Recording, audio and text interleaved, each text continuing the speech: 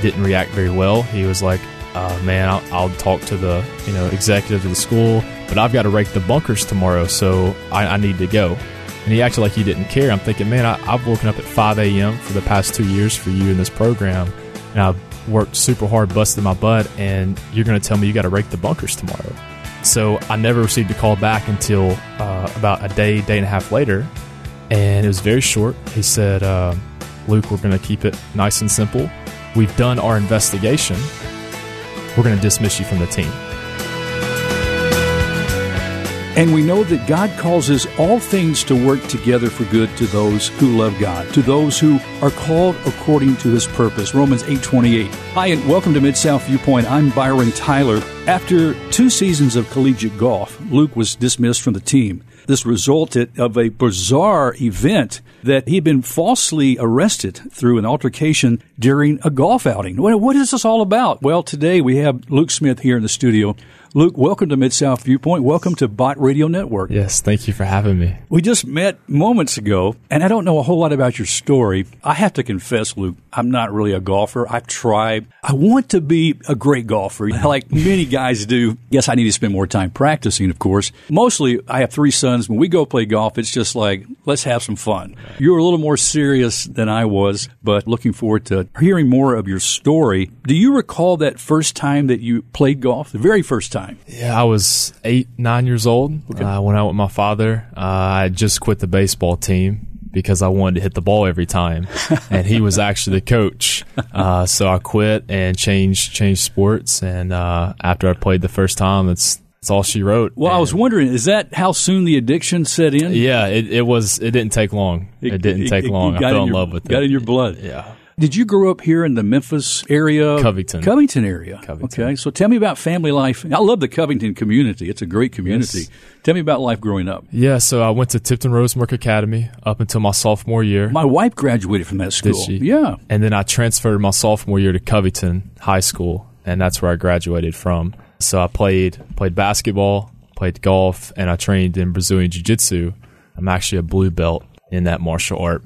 Eric Ingram is a friend of mine. I don't know if you know Eric or not. He is a world-class Brazilian jiu-jitsu. He's won a couple of world-class titles, and he has a studio here. I have to introduce you two together, but Eric's been on his show before. Ingram's martial arts, right? Exactly, Yes, I trained with him one time. Oh, did you? Okay, yes. Yeah. Great family, great guy. I've known them since he was a baby, but, yeah, but anyway. He's a great guy.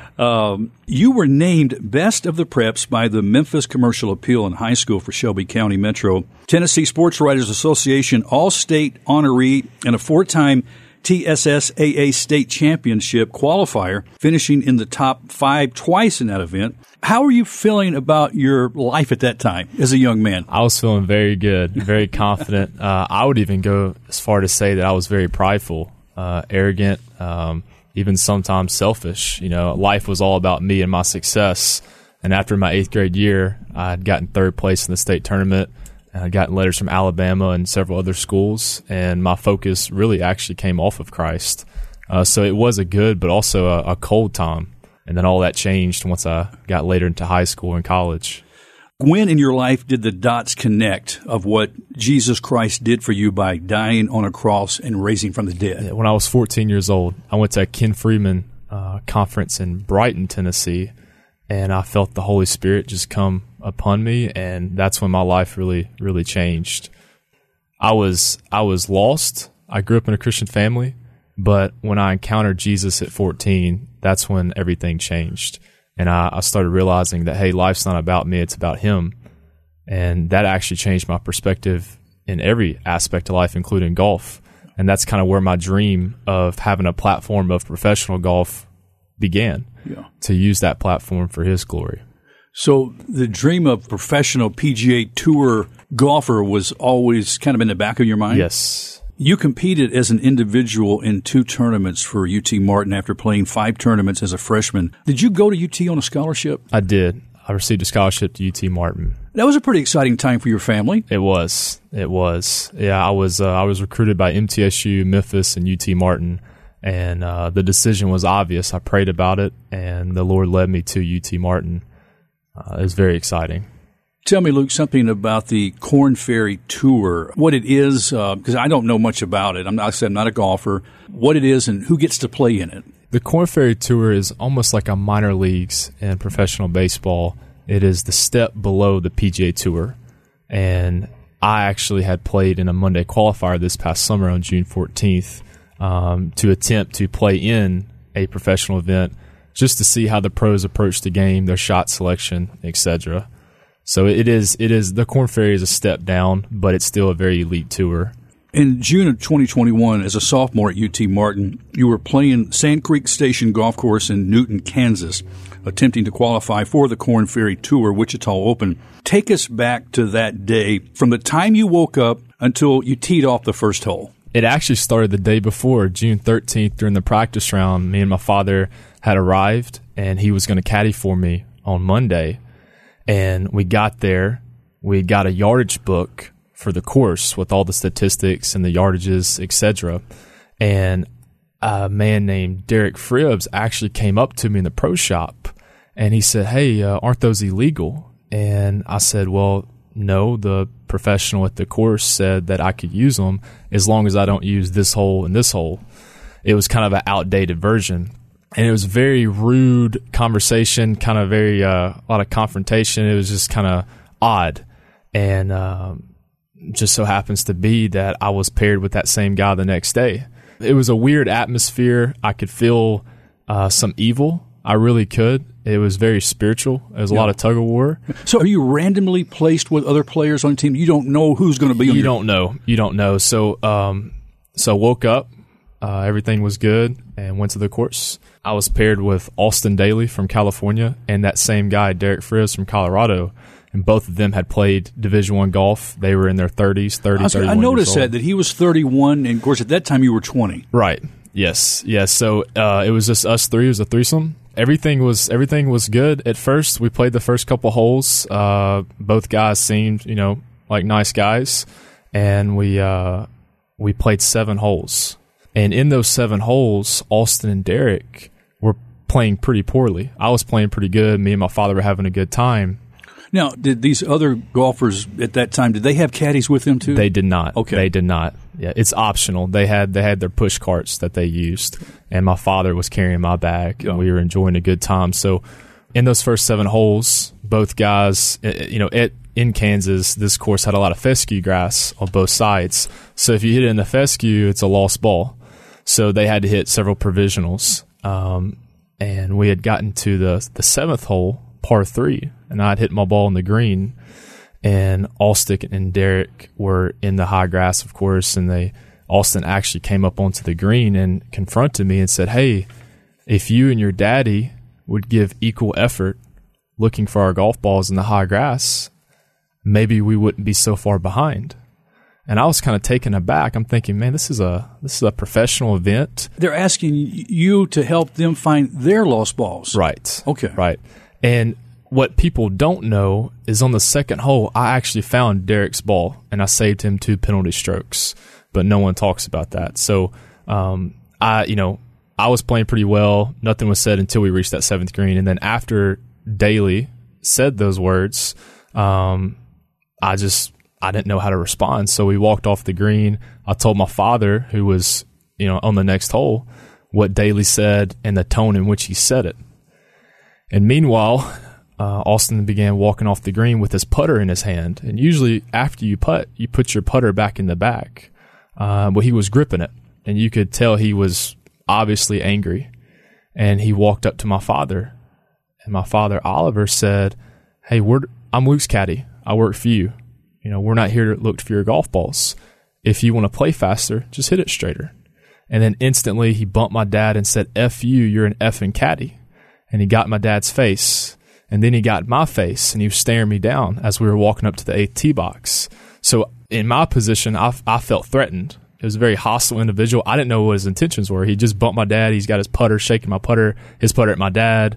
He just cussed him out. So I took my right arm, and I pushed him away. I said, "Get off of me."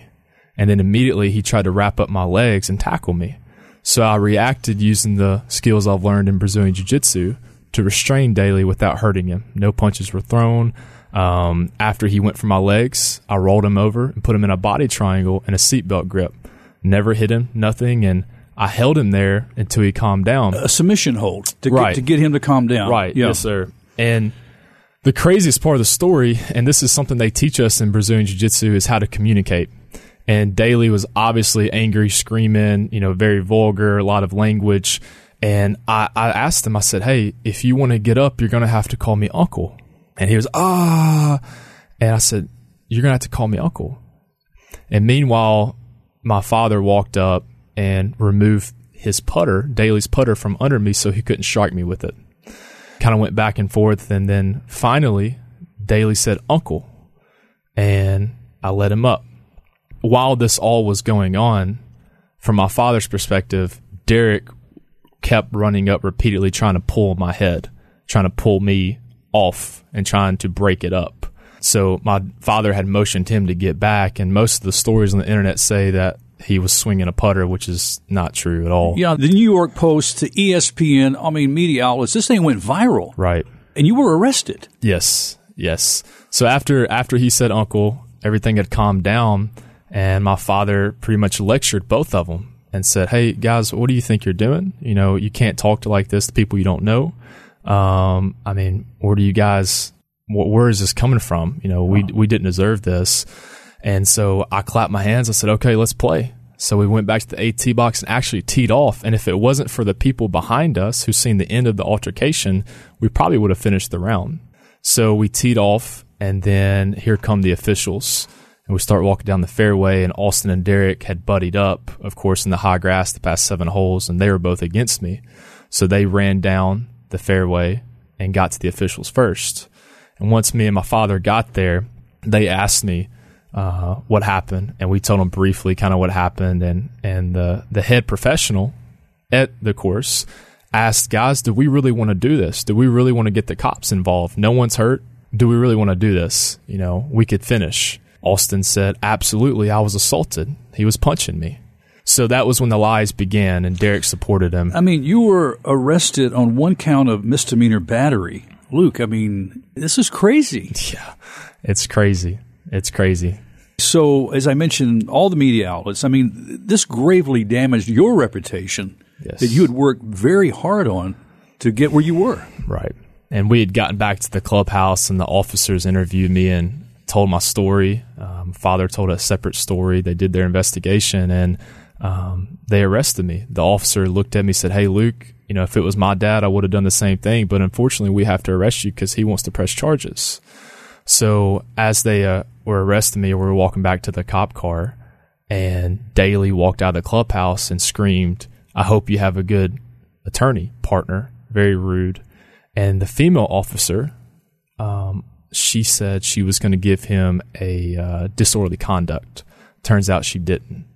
And as I was getting in the cop car, he put the handcuffs on me extremely tight. I've never been handcuffed. I didn't know if that was normal. But I remember sitting in the back of the cop car, just thinking, man, how in the world did I get in this position? And I just sat there, I'm thinking, what is my mother going to think? What's going to happen? And then it hit me. And I realized in that moment that I was sharing just a tiny bit of the sufferings of Christ, so I can relate to what he went through, just a very hint of it. It was bizarre, but I actually, we made it to the detention center. The head officer in there said, hey, what are you doing here, man? They had mugshotted me, got my fingerprint, and I told him what happened. He said, man, I don't know why you're here. He said, take this piece of paper, this ticket, and put it in your dorm room, frame it, so you can brag to your buddies and teammates that you restrained a bully at the golf course. So I was in and out 20, 25 minutes, and then we started our 10-hour drive home. Oh my, Luke, what did you sense God was teaching you? Did you draw closer to him, or did he seem distant from you at that time? At that time, I felt alone. I didn't feel anything. I was very lonely. I was kind of in shock, really. But when we started that 10-hour drive home, that's when the Holy Spirit started speaking to us. There were several messages we received. There was a 18-wheeler drove by with Psalms 91 on the back. We saw a cross, and it was unbelievable. How did your dad encourage you? Did he have any words to say to you during that time? I can't imagine, because, he was in the middle of all this. Yeah, he said, I'm proud of you, son. Wow. He said, I love you. Wow. So I love you too, Dad. I honored my father. I defended him and I defended myself. And, in this world, especially as Christians, we're going to be falsely accused, mocked, and betrayed because Jesus was. And I realized, you know what? I would rather be mocked and betrayed in this world than to be comfortable and liked. And that's when things started happening. My perspective started changing from what reputation is versus character. And when I got that was when I received a text from a friend during the 10-hour drive home. And he had texted me the previous day and said, hey, knock their socks off. And he had texted me on the way home and said, hey, man, I didn't mean literally knock their socks off. It was an article he sent me. I didn't know the site. And it was just some type of small fire pit collective, something like that. And it was just some salacious, juicy, story, completely inaccurate. And Derek had actually called apparently after the round and created this big story, and then it caught fire. And I realized my reputation was just very stained throughout the next few days. You lost your position on the golf team. Yes, within 48 hours. I actually called my coach on the way home, and he didn't react very well. He was like, man, I'll talk to the executives of the school, but I've got to rake the bunkers tomorrow, so I need to go. And he acted like he didn't care. I'm thinking, man, I've woken up at 5 a.m. for the past 2 years for you in this program, and I've worked super hard, busted my butt, and you're going to tell me you got to rake the bunkers tomorrow. So I never received a call back until about a day and a half later, and it was very short. He said, Luke, we're going to keep it nice and simple. We've done our investigation. We're going to dismiss you from the team. And that was it. Hung up. And at that time, I was with my father and my family attorney in Covington, and I was shocked. I was truly shocked. So, yes, dismissed in less than 48 hours before I could unpack my bag. Also impacting your scholarship. Yes, scholarship was gone. Everything was gone. No more college golf. Luke, you stated that despite the waves, you chose to place your eyes on Jesus Christ. Amid the storm, he comforted, protected, and restored. How's he done that for you, Luke? Well, I realized reputation's selfish. It's about me and you. But character is what God knows about you. That's what matters. It doesn't matter if I'm liked or disliked by man, but what matters is what God knows about me and how he feels about who I am. Do I reflect Jesus? Am I in the hands and feet of his son? That's really what matters. I remember I came home. It was like in the same week all this happened. I went up to my room and I was just again in shock. I laid flat face down on the floor, and God revealed to me, I had a vision of Peter walking on water. I went to Matthew chapter 14. I read it 4, 5, 6 times, and I realized what would help me, what my answer is to fix my eyes on Christ. Yeah. And if I fix my eyes on Jesus like Peter did, I can walk above the pain, the doubt, the insecurities, the comments from thousands, hundreds of thousands of people attacking me and my family. But if I fix my eyes on Christ, I can rise above it all. I can walk above all of it. Christ is our advocate. What's been the aftermath? I mean, these charges, are they still pending, right, or where are we at here? So I was charged but never convicted. And in fact, so my attorney we hired in Kansas, he just kept pleading with the district attorney to dismiss it. And the district attorney said, no, because it got viral, we need to show that Newton, Kansas is tough. I'm not going to give Luke a dismissal, but he can take diversion. So that's what we did. It was a Class B misdemeanor for rude contact. And despite, no one getting hurt, I had to choose diversion instead of outright dismissal. So I've been having to send in forms every month, making sure I haven't gotten in trouble, and I have to do that for 12 months before they'll outright dismiss it. So it's like a probation time, or? I guess you would call it that. I don't have any restriction other than I just had to send in that form. Right. Have you had any contact with Austin Daly since that time? I have not. I have not. I definitely, I received some great advice from my family and friends not to look up my name on Google. Yeah. And I finally did about a month ago, and I realized he went on podcasts and he went on different sites, and there's all this just crazy news, and that was a month ago. But I had no contact with him. through this, and maybe prior to this, the birth of Broken Arrow Foundation was created, offering intentional acts of kindness. And this is a really exciting thing, Luke, that you are the CEO of the Broken Arrow Foundation. Tell me about this foundation. Right. Now, this all started when I was 10 years old. I've always had a dream of glorifying God with a platform, but I always want to help people. That's what really makes me happy, is helping people. And when I was 10 years old on Christmas Eve, I was watching YouTube videos of people doing random acts of kindness.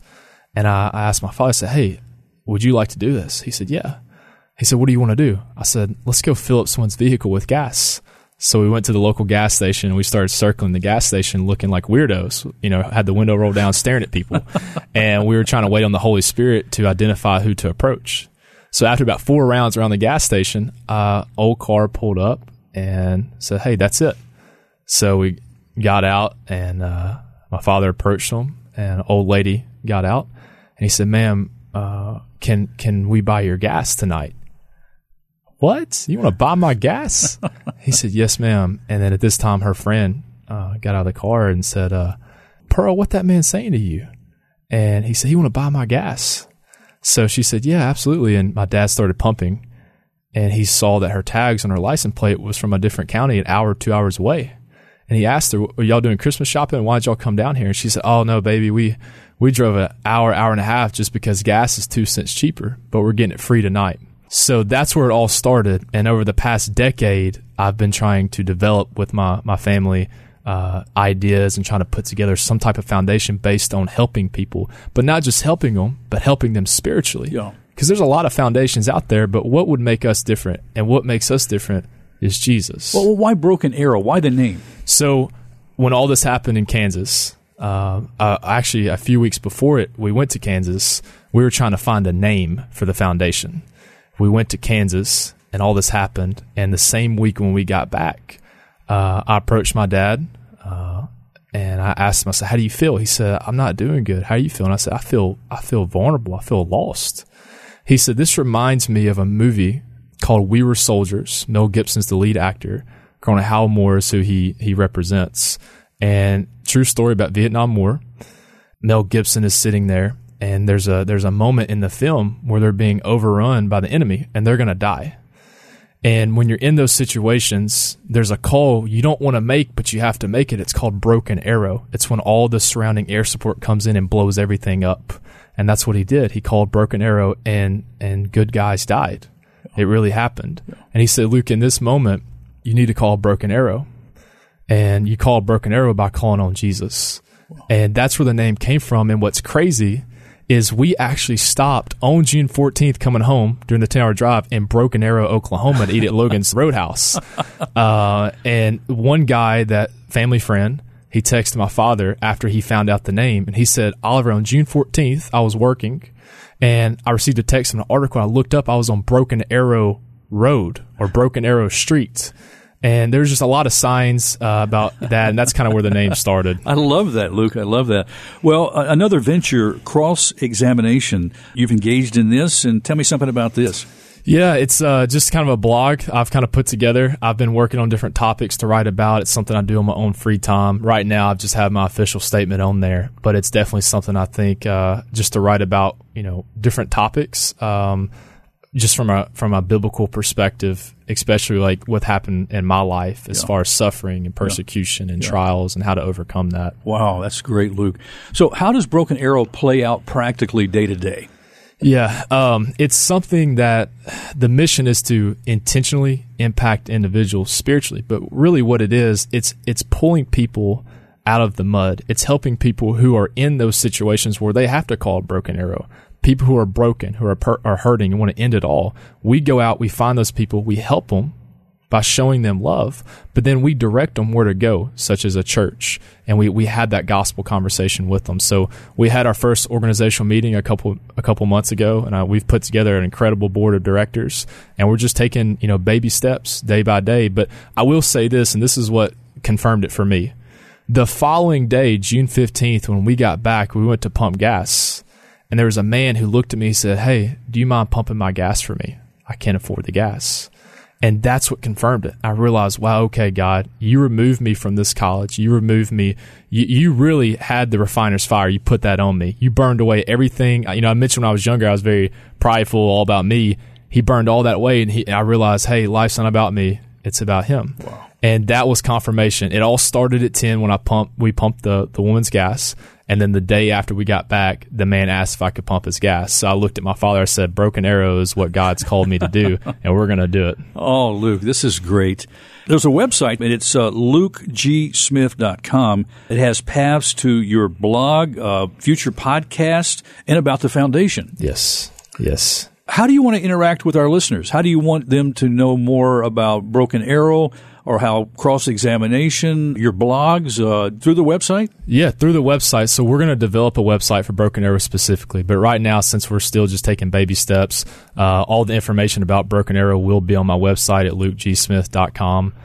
You can go to the tab on there, and then you can read just updates on the blog and etc. Luke, I opened with a verse out of Romans 8:28, and we know that God causes all things to work together for good to those who love God, to those who are called according to his purpose.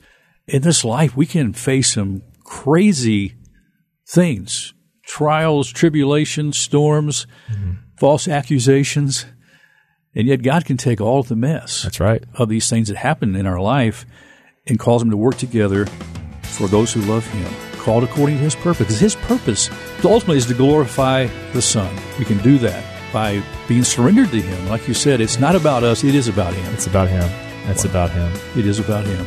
Well, thank you so much for taking time to share the story. I'd like to extend an invitation for you as this work continues to have you come back and even to tell stories, bring maybe people in that Broken Arrow has seen exceed spiritually and moving forward in their life. Yes. We can bring those stories and share here on Mid-South Viewpoint. I would love that. Thank you so much. Yes, thank you so much. Well, friends, that's all the time we have on this edition of Mid-South Viewpoint. Thanks for stopping by. I'm Byron Tyler, and we'll talk to you next time. Bye-bye. Be sure and download the Bott Radio Network mobile app to listen on demand to this show and previous Mid-South Viewpoint shows. As always, thanks for making Bott Radio Network a part of your life.